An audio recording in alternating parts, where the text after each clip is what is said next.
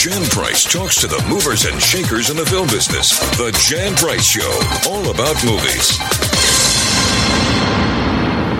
You're listening to the Jan Price Show, and today my guest is director-producer John Walker, and we're going to be talking about his new documentary, and the title of the documentary is Assholes, a Theory. Welcome to the show, John. It's a pleasure to have you here. Oh, thanks for having me. I have to tell you, I thought this documentary was absolutely fascinating, especially with everything that's going on in the world right now. It's just so timely. It definitely is very, very timely. So tell me about what prompted you to decide to create this documentary. Yes. Well, I was having a conversation with some colleagues, some female colleagues actually, and about the notion of, do you have to be an a-hole to be, successful and to be a great filmmaker or architect or whatever. So I was thinking about that. I wonder, women often ask that question, because I think that behavior is often a male behavior. Anyway, make a long story short, I found this the next day. I was walking through my favorite bookstore, and there was Aaron James' book, New York Times bestseller,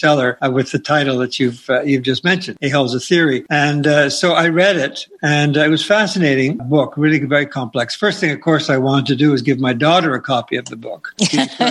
I wanted, because not only did I think she was bringing a lot of these guys home, but I wanted to give her some, a sort of a textbook that defined this behavior. And I think that's what the brilliant thing about the book and what inspired me was it defines the use of the word very specifically as a behavior of a moral character. This is not a word that one should use to describe someone you don't like. What you're describing is a moral character who has an entrenched sense of entitlement, is unwilling to listen to the complaints of others, and has this moral sense that he's smarter than you, he's richer than you, whatever, and he deserves this behavior. He deserves the selfishness, the self-centered behavior. Anyway, so it's a really good definition. That's what inspired me. It is a good definition. And do you think one of the things, there's so much in this movie. There's so much that I want to get into, but the climate of today with social media being so prevalent. I'm sure we've always had a-holes throughout our lifetime, and we've all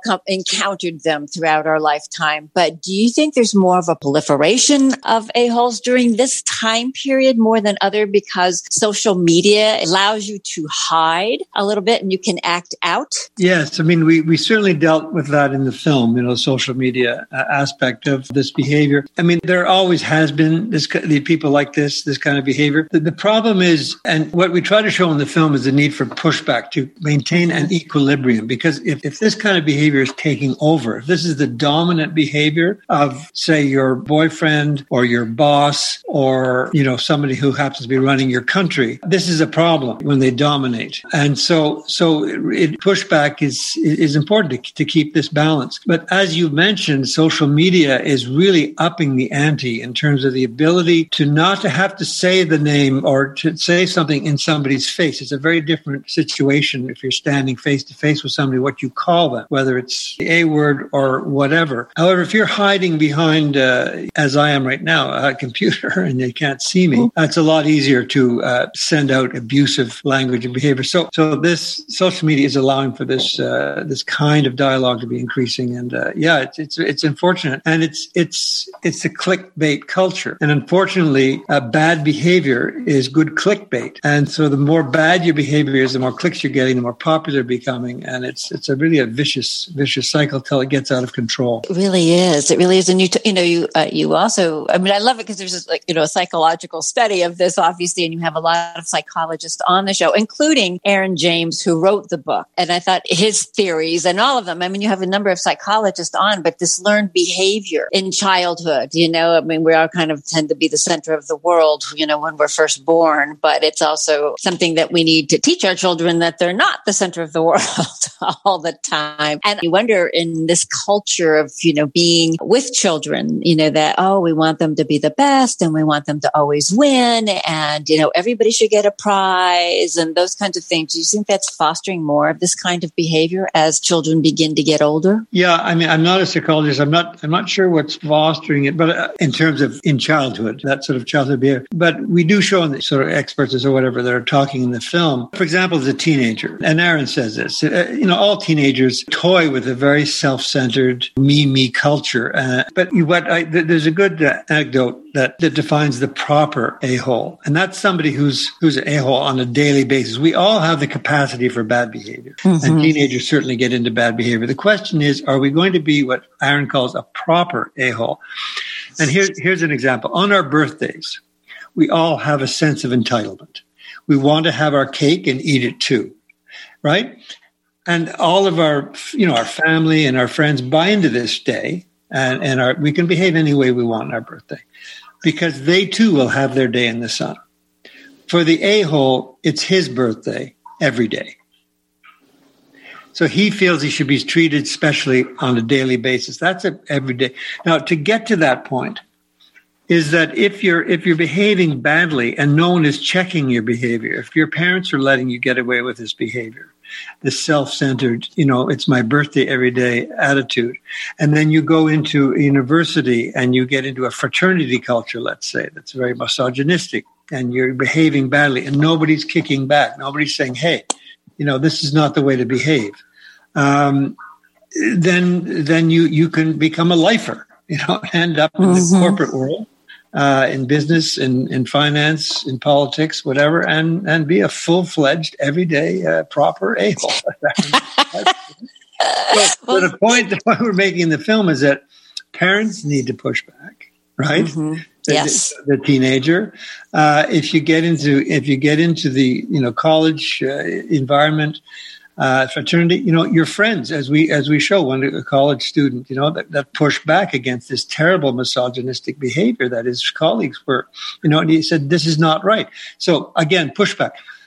We gave the example of a professor of Cornell University, a law professor, Yes. And now they have a no a-hole hiring policy in terms of, and they're very concerned about this behavior, and they're teaching these students to become lawyers, right? And some lawyers have a bad reputation for bad behavior. Yes. Yeah. So they're very, very conscious of this. Anyway, long story short, but in the film we showed this, you had a student that was clearly going in that direction. And she called him out, right? She called him out, and he came back and he sort of apologized. He says, well, nobody ever told me that I was behaving this way. And he ended up becoming an A+ student, and he completely transformed. So it's an example that pushback works. And we have many other examples in the film. Yeah.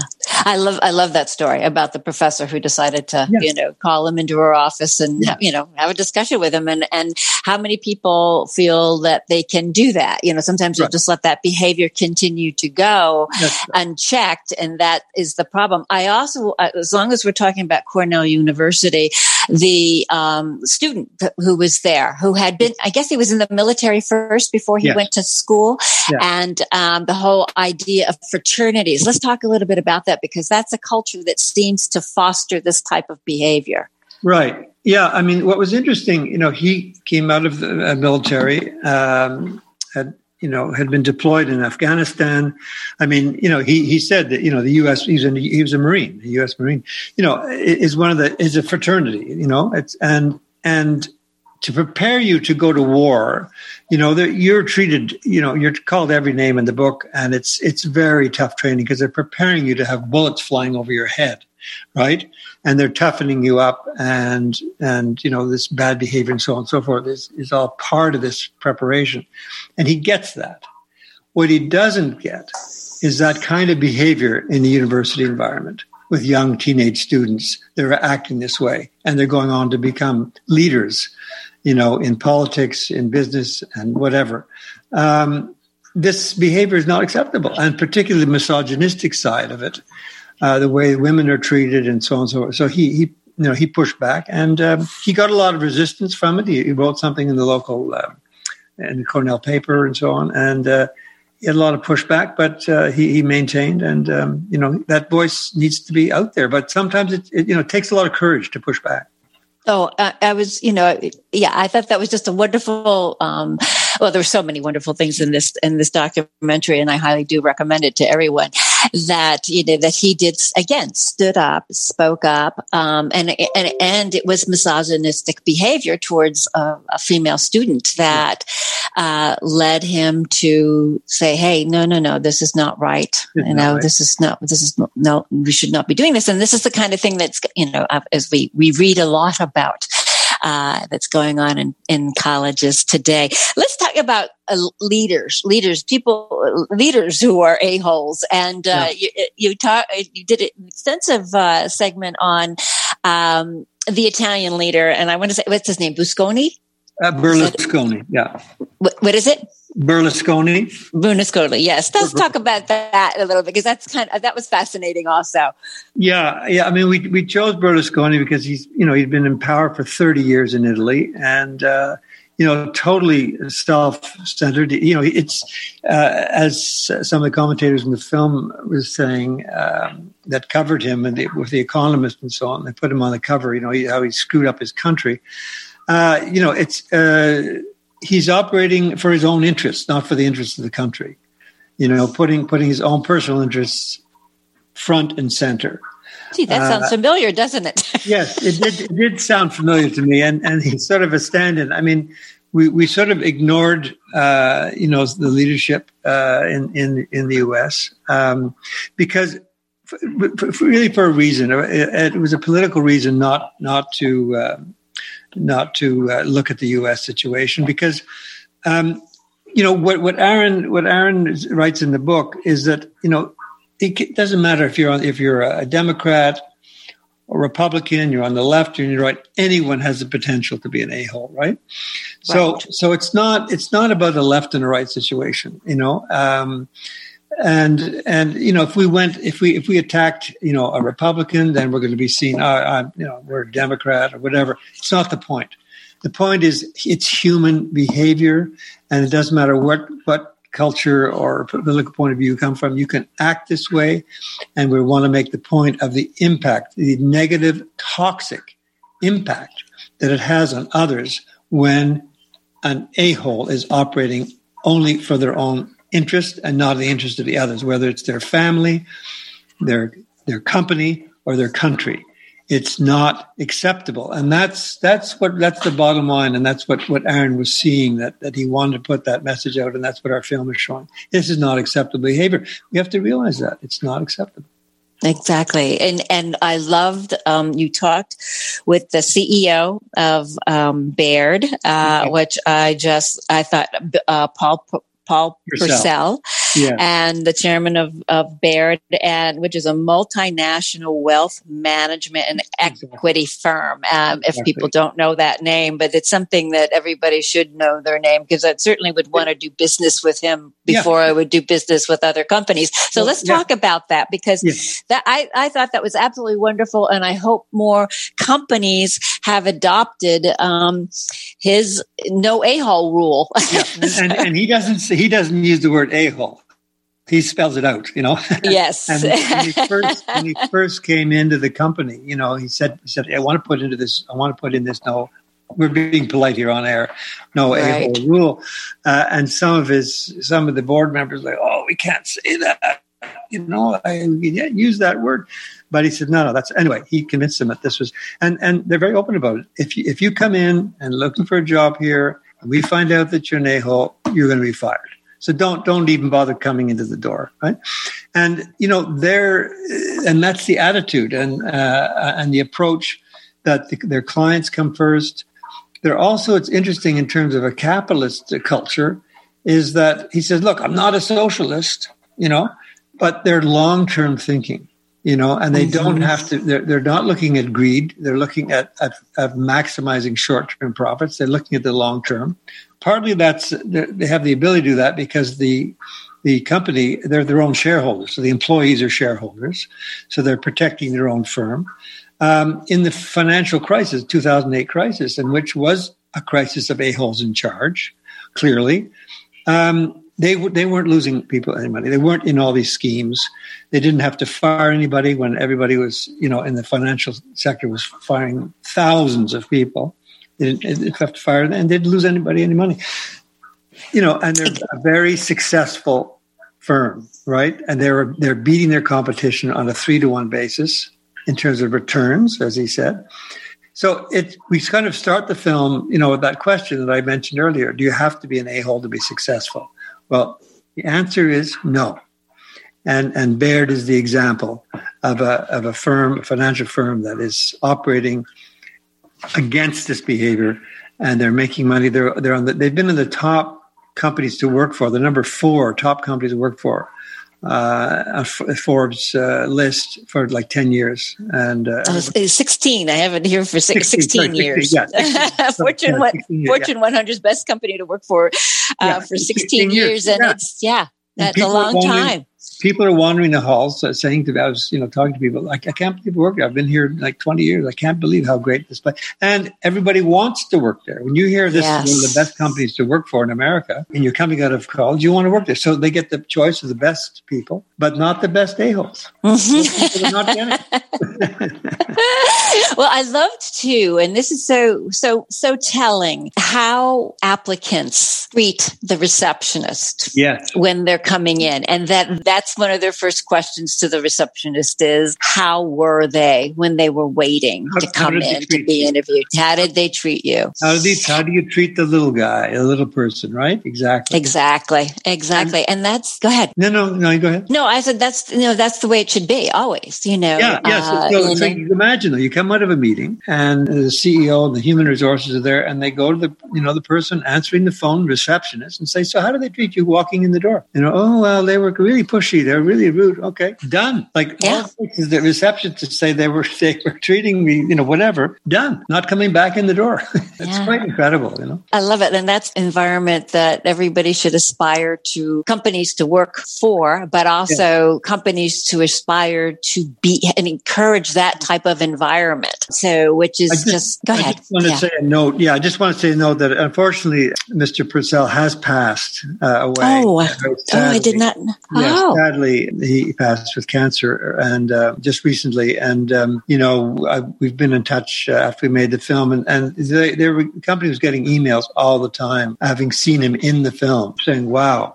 Just wanted to thank him for his behavior, and again, he's setting an example. Right. And this is the thing that, when you have a CEO, somebody in charge, these are people that are supposed to be role models for others.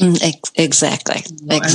We don't want a-holes as role models, please. No. Lead by example. Exactly. It's sort of what we, and again, not to get too political, but that our new president-elect is, leading by example, saying, okay, it's time for healing. It's, we've been divisive. Now let's start the healing process. And we do need that. And somebody just posted something negative on a Facebook page, a post I had posted, and they posted something negative about someone else on a post. And I immediately just took it down, deleted it because I actually haven't had time to go back and say, if anybody really posts anything negative towards someone here and put someone down, then, I'm going to just block you and delete your post, because that's not what this is about. It's about healing. And that's what we need more of. That's why I love this movie, because there's so many wonderful examples. You have the wonderful John Cleese, who I absolutely adore. How did you attract him to this project? It's been great. We've had, he came out and supported the film when we were having our theatrical release and our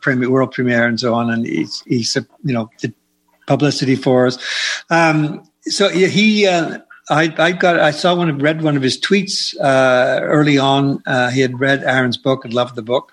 So I contacted him and wrote him an email, the context of what I was planning to do with his film, inspired by the book, and, would you be interested in chatting about it? And he was right away. And we hit it off. We had a wonderful morning together, interviewing and talking about this subject. And as I say, he spent time with us, and he's just been a real gentleman. And he's a comedian, but he's a writer. A very, very intelligent and wise individual, and so he had a lot of interesting things to say. Yes. And I love how in this film you interject, scenes from various movies throughout to make your point. Yeah. And you certainly use A Fish Called Wanda, which is one of the classics, in it, and many others. You've got so many, The Wolf of Wall Street. And many others that give the example of this. I don't want to let things go too far before we talk about Sherry Lee Benson, and I don't know how to Poldarchuk. Yes, and talk a little bit about, she was the royal, well, go ahead, you tell the story about who she is and why her story is really important. So she's a former police officer with the Royal Canadian Mounted Police, and she's my superhero. She's my superhero pushback. Wow, 20 years of dealing with, in a very small town, the only female officer. And, they were taught, not to lie, tell the truth, and so on and so forth. But when she told the truth about a fellow officer who had been drinking and hit somebody, and he wanted her to lie about this, she wouldn't. And anyway, it just snowballed into this attack on her. And led to, horrible. She found a dead prairie chicken with blood all over it in her locker, and it got worse and worse. That was just the beginning.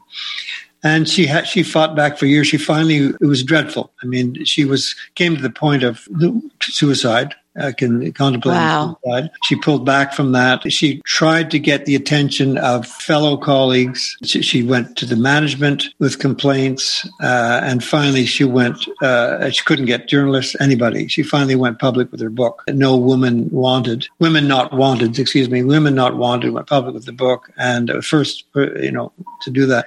Anyway, long story. Many, many years of fighting this, and finally there was a class action suit that was signed by 4,000 women, with similar cases. There's, in fact, another class action suit against the RCMP with male signatures on it as well, being treated badly by this kind of culture. So it's not only misogynistic, but it's a bullying culture. And the government appointed the first female head of the organization. And so, things it was kind of a win. She started this little, this movement of bringing attention to this. And, it's happening now all over, right, with the police forces around the world, treating, the systemic racism and so on. So it's all just bubbling. And so it's a story that's relevant to that kind of behavior. And again, not all police are a-holes and behave badly. Right. It's like they're all human beings, but they're not all. But if we don't push back, then it just gets worse. Right, exactly. And she is a superhero. I mean, I can't believe that she withstood this for over 20 years. That's just pretty amazing. That she stood up.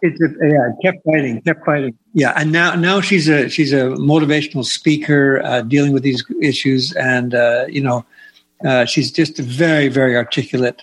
And knows how to deal with this, and she survived. She survived it and won in the end. And so it's a very positive story. So we do have a lot of positive stories in the film about pushing back. You do. Well, all right, John. Where can people see Assholes: A Theory? So Gravitas Ventures is the U.S. distributor, and so they're just starting to release on VOD. And so right now it's on iTunes, and it's going to just start to go out there now as we speak. So it's just starting to enter the marketplace now. But right now it's iTunes for starters. Well, everyone, please search it out because it's very entertaining, but enlightening, and certainly it's educational. It's got everything in it, and it's a really wonderful documentary, John. And I really appreciate you coming on the show. Well, thanks for having me. I really enjoyed talking, and I'm glad that you you sort of got it. We're trying to put forward, so that's great. Thank you. If you want to listen to The Jan Price Show, you can listen whenever, wherever at thejanpriceshow.com or the iHeart Podcast Network, Spotify, Apple Podcasts, Google Play, anywhere where you get your favorite podcast. Also, please like The Jan Price Show on Facebook and follow us on Instagram and Twitter at The Jan Price Show. Thank you for listening. Jan Price talks to the movers and shakers in the film business. The Jan Price Show, all about movies.